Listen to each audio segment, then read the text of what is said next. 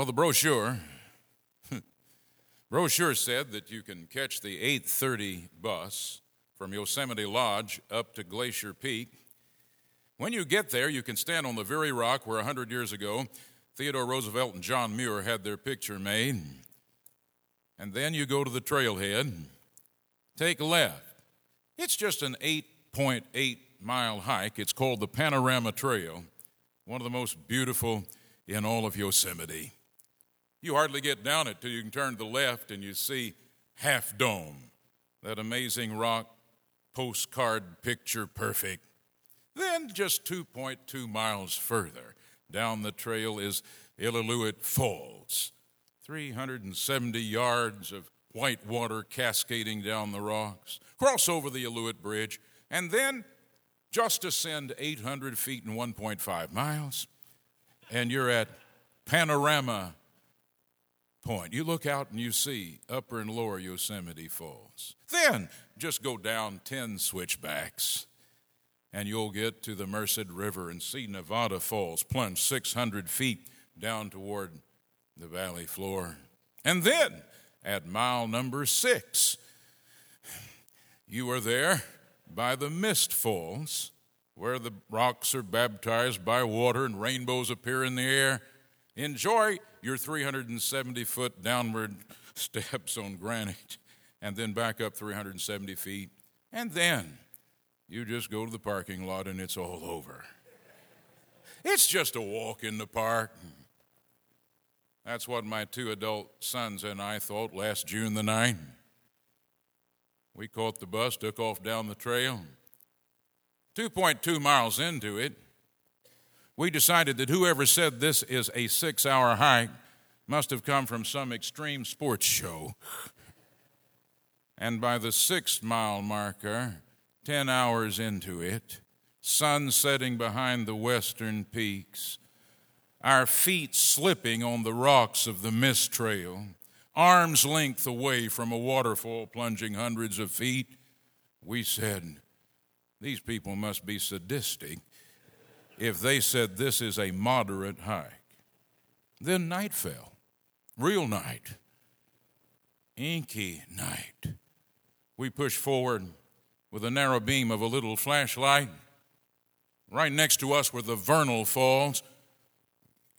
1 month later, 3 people went over those and disappeared forever. 10 o'clock at night, a big sign, beware of grizzly bears. And 2 pieces of advice. One is, if you see a bear, make yourself look big. You know how to. And the other was, do not be aggressive toward grizzly bears. It never occurred to me to do that. At 11 o'clock, we limped back into the parking lot, and to top it off, forgot where we put our car. But on a serious note, we didn't say it to one another, but we were all thinking it. It's good just to get out alive. In this curious little chapter 45 of Jeremiah, a word came from the living God to Jeremiah to give to his friend Baruch. Baruch, when this whole thing is over, it's good that you'll just get out alive. Now, Baruch doesn't belong to the marquee players of the Bible. He's either on the secondary or tertiary list of cast members. He's one of those people who kind of like a meteor burns for a minute and disappears, or like seeing a mast of a ship on the horizon. You see him a minute, and then he's gone. That's Baruch. In fact, all we have here, this is called technically a colophon. That is, that's when you carve your initials into a tree, or spray them on a boxcar, or scratch them into a desk. It means at the end of a letter to let them know, I'm the one who wrote this. It gives you a moment's peek at someone who otherwise would be invisible. You can find them in ancient Near Eastern text, in Ugaritic and Egyptian and Assyrian, all kinds of scribes who left this little personal note about when they wrote it and to whom they wrote it and why they wrote it, and blessing you if you read it and cursing you if you tamper with it. It's a colophon. And he left this colophon here so that we could. But you know what? People like Baruch, I've come to find, help me more than the Titanic figures of the Bible. Who can identify with Jeremiah? Life an emotional roller coaster. 23 years of preaching and not one person ever joined the church. Who can identify with Paul for that matter? But I can identify with a Baruch or maybe a Timothy. You know, why? Well, one reason I can do that is because sometimes we in ministry just whine. And Baruch whines, and he doesn't think God overhears him. In verse 3, you hear it. God's telling him what he heard him say. Woe is me. Oi, the Lord has added grief to my sorrow. I fainted in my sighing, and I find no rest. You ever notice that it's hard to find a good key to whine in? I don't care if it's C major, D minor. Whine just, and go over to the library. You won't find any anthology called Great Whiners of History. He whining. And yet you've got to have some sympathy with Baruch in one way. He was Jeremiah's only friend for 23 years. Can you imagine being the only friend of Jeremiah? God told Jeremiah to call out doom for 23 years. And here's Jeremiah's homeboy, Baruch. I mean, nobody come over and eat nachos with him during the ball game. Nobody to eat Passover with. Nobody to send to the dry cleaners 5 minutes before it closed. And all of that listening to 23 years of doom. But that's not all of it. He was the amanuensis, the scribe. He had to write it down. Can you imagine writing down 36 chapters of Hebrew? And then Jeremiah got flu or something and couldn't go to church. And for the public reading of this, he sent Jeremiah to the National Cathedral. And he said, get everybody together and read them these 36 chapters of doom. And then the high muckety-mucks and the grand poobahs said, we want a private reading. And so he had to read it to them again. And they said, you'd better get out of Dodge because, you see, King Jehoiakim, he likes books about your best life now. He really doesn't like what you wrote. You better get out of Dodge. And then, after having written it once, Jehoiakim, who didn't like it, cut it into little pieces and burned it in the brazier in the floor of his window. Burned all 36 chapters.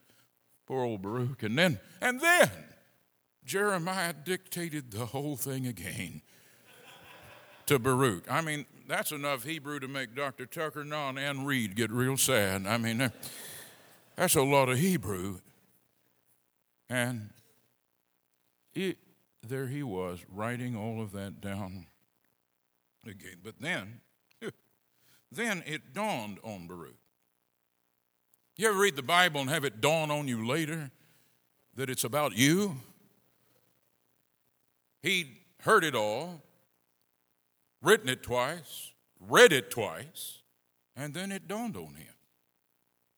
This is about me, my family, my career. All of this doom and Babylon's, Egypt, we're going to get carried off. It's about me. And suddenly it dawned on him. So he went to Jeremiah, I think. Yet if you read this, you have to understand with all of the pronouns, the you and the you and the you, that Baruch went to Jeremiah and said, Jeremiah, I couldn't sleep last night.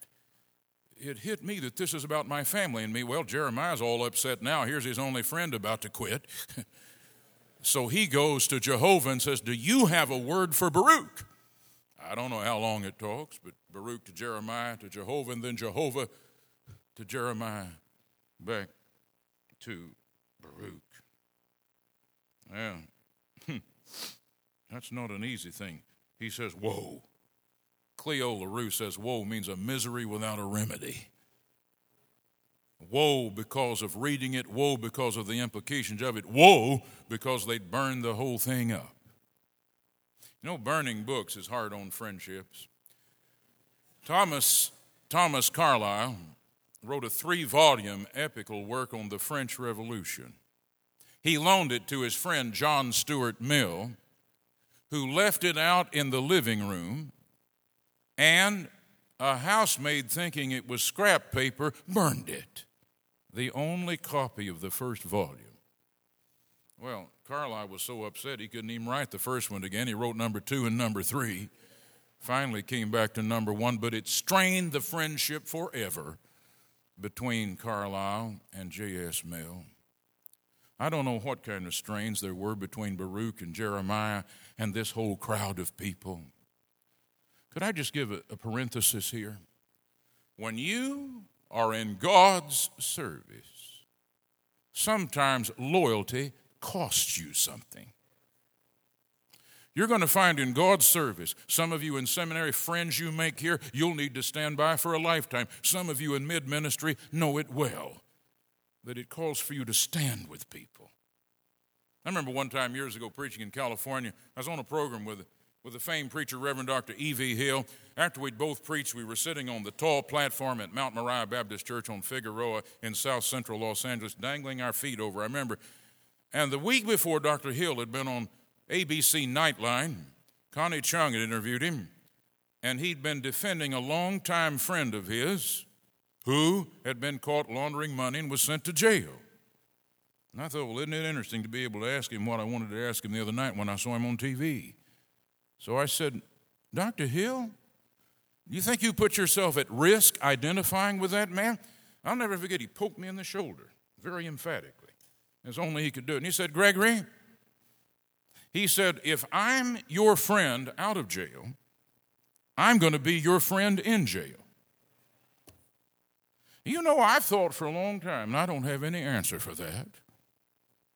Loyalty in God's cause, standing with people thick and thin, will cost you something. I expect it made Baruch take Prozac. I don't know what he had to do.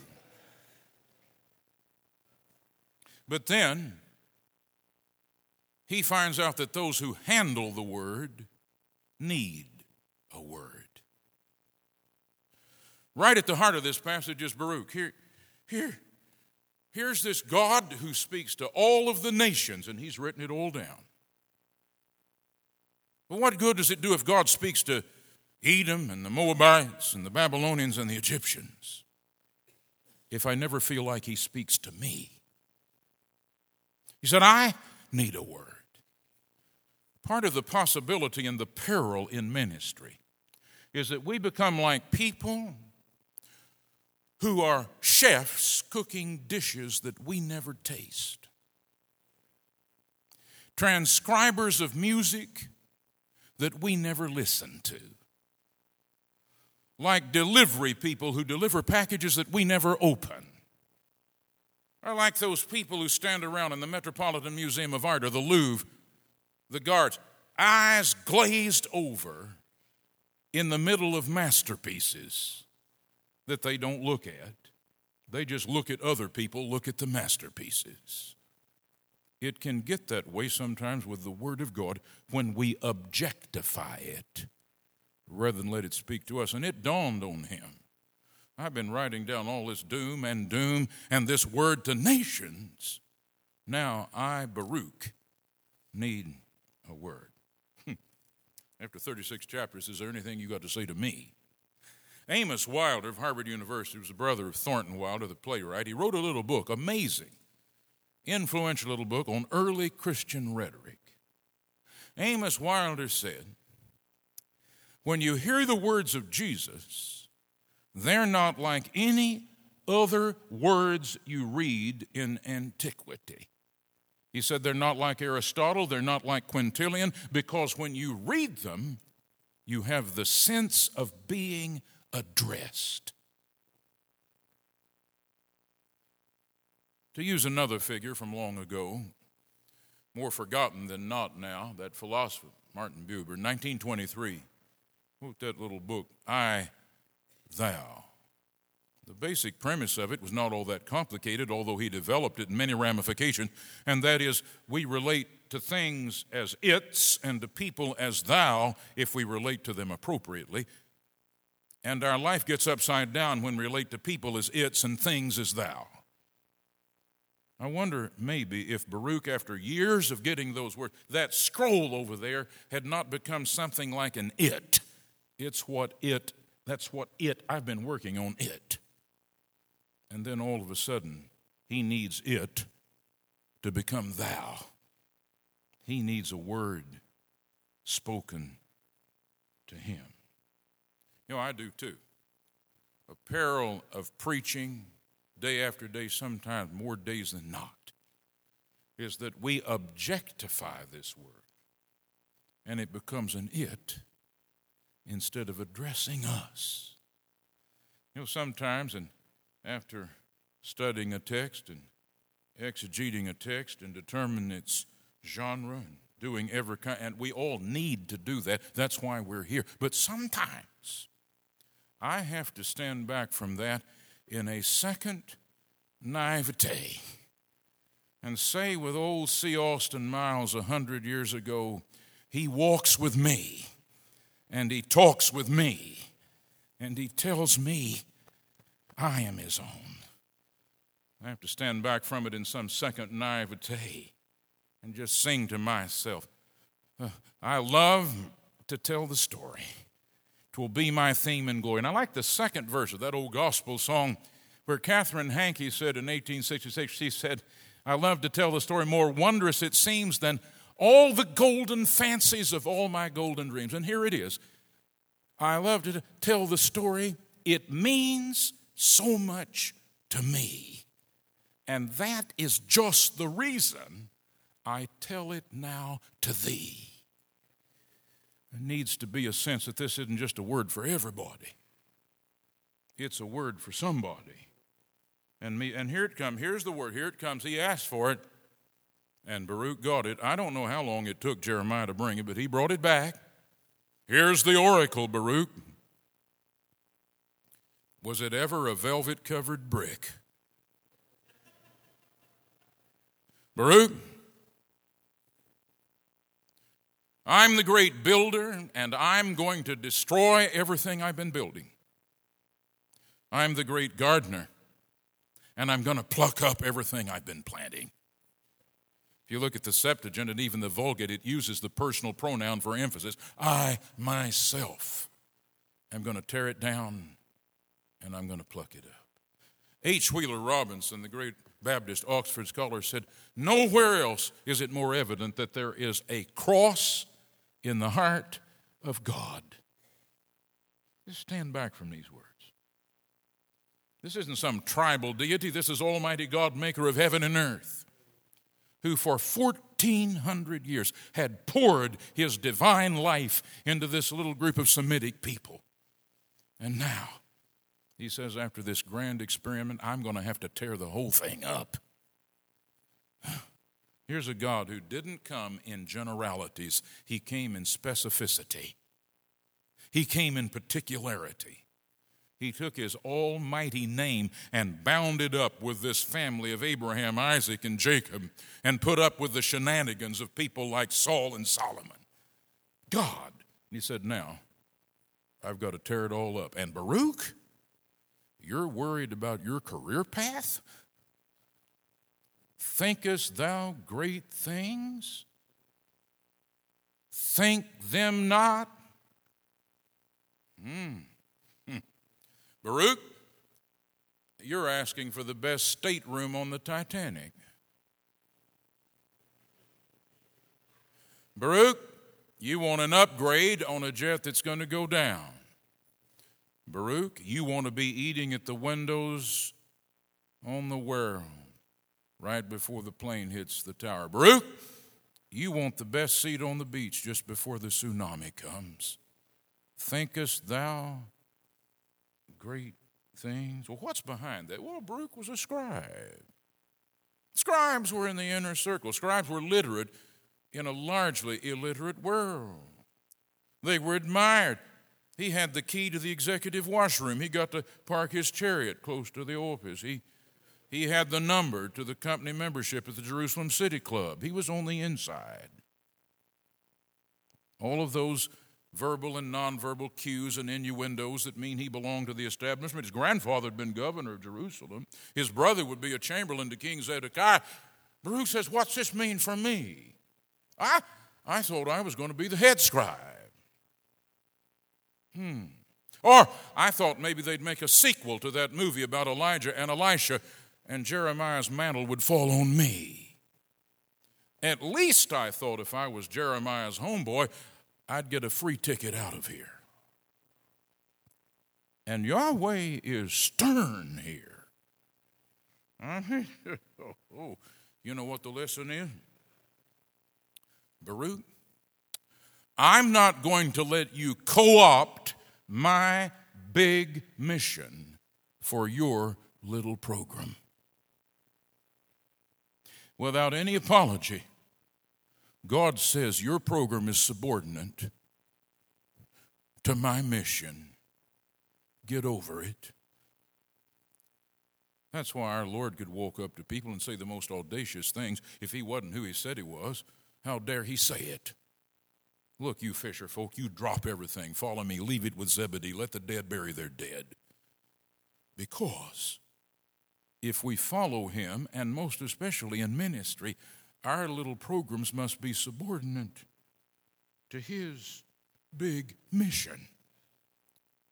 Right down the hall here a few years ago, right down the hall in the Heritage Room, I interviewed the greatest, most renowned living pastor, preacher, Dr. Gardner C. Taylor, in his 91st year now. I asked him right down the hall here a question. What would you tell young preachers?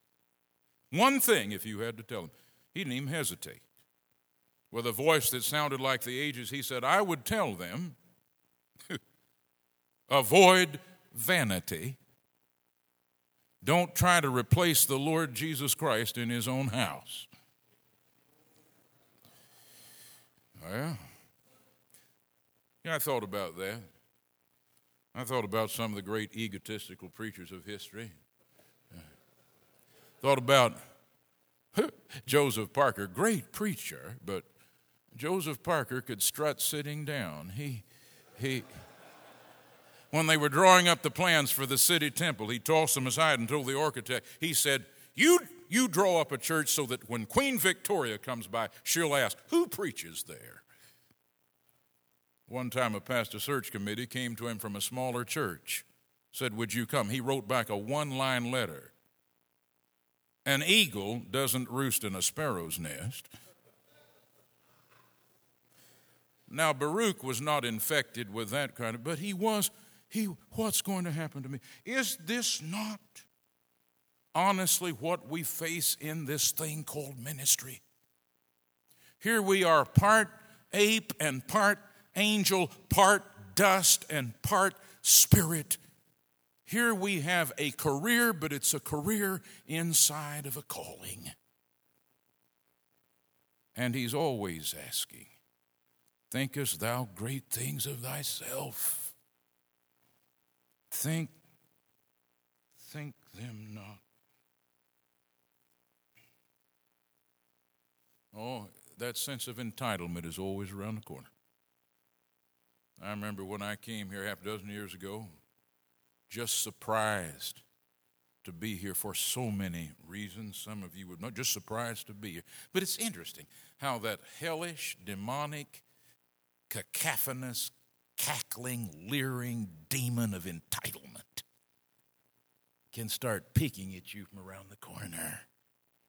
You know what those of us in ministry, when we wake up in the morning, our first thought ought to be, thank you for the grace that just lets me be in this space. And if we pause at noontide to thank him for the generosity that lets us be in ministry, and in our last waking reverie before we fall asleep, to thank him that we may be able to have another day to serve him. All of a sudden, Baruch was fighting this thing called entitlement. Back in the days when they used to have big religious conventions, they're not that big anymore, but when there were tens of thousands of people there was a preacher who'd bought his new suit. He and his wife walked into a vast city complex, 30,000 people there. And in a reverie, not to anybody in particular, he just said, I wonder how many truly great preachers are here. I wonder. His wife, as they can so helpfully do sometimes, said, one less than you think.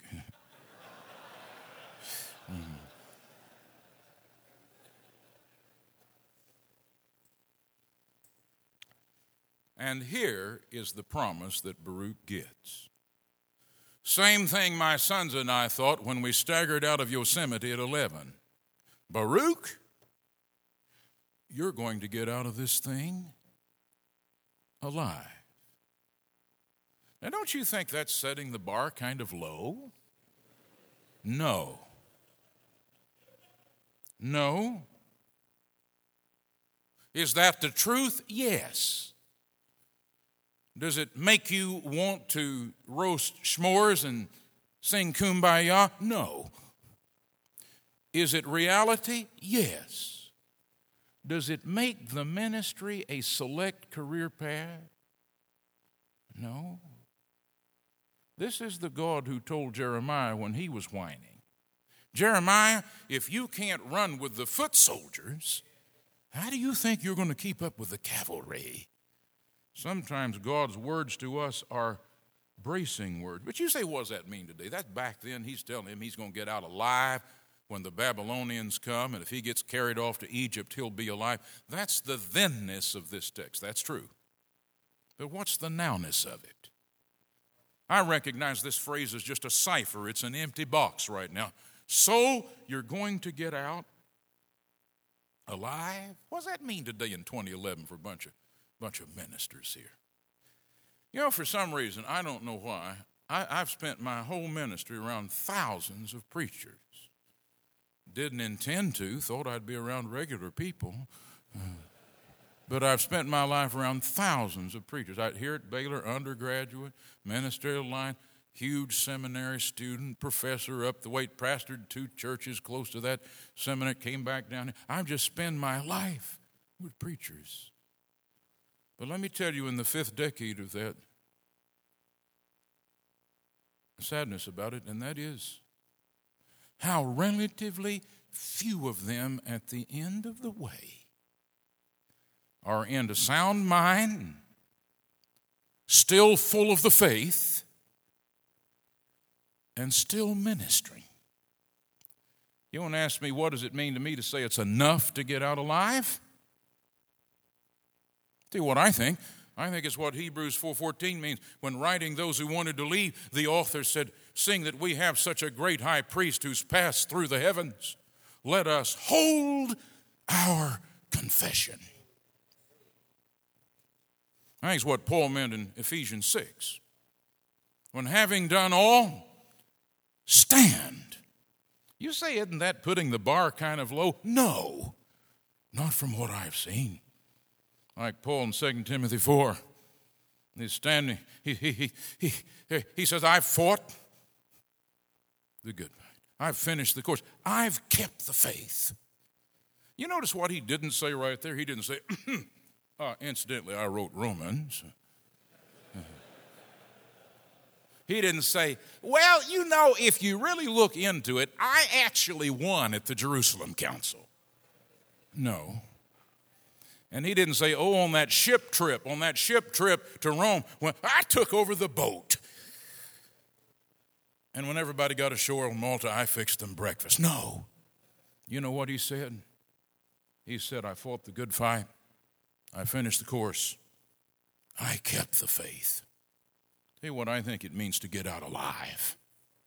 It means whether you've got 10, 20, 30, 40, 50 years of ministry. It means to make it your goal at the end, to hold your confession. That's good. I wonder if somebody else might not have heard this phrase. There he was out in the wilderness. Those little stones for all the world look like the little loaves of bread cooked in the Galilean communal ovens. He knew that in one finger he had more real power than any half-baked thaumaturgist in Galilee. Thinkest thou great things of thyself? No. There he is on the zenith of the temple, a caucus of rabbis down at the bottom talking about the Messiah. Thinkest thou great things of thyself? No. There he is on that magic mystery mountain. He sees Roman triremes splitting the waves of the Mediterranean. He sees the standards of the legions, and he knows he has more command power in him than Tiberius ever imagined. Seekest thou great things for thyself? No. And because he said no, no, no, did he ever get out alive? I'd like to think that somewhere over there, just because Jesus said he's not the God of the dead but the living, would you allow me a hope this morning? I know this is leaving this text, but allow me the hope that over there somewhere, if you could part the shroud or rend the veil or lift the curtain, there's one very surprised little Hebrew scribe. Maybe he's standing for 2,500 years at the corner of Shekinah Avenue and Glory Boulevard, down the street from Abraham, and a smiling Jeremiah beside him, and saying to nobody in particular, wow, not whoa, but wow, did I ever get out alive? And so can you.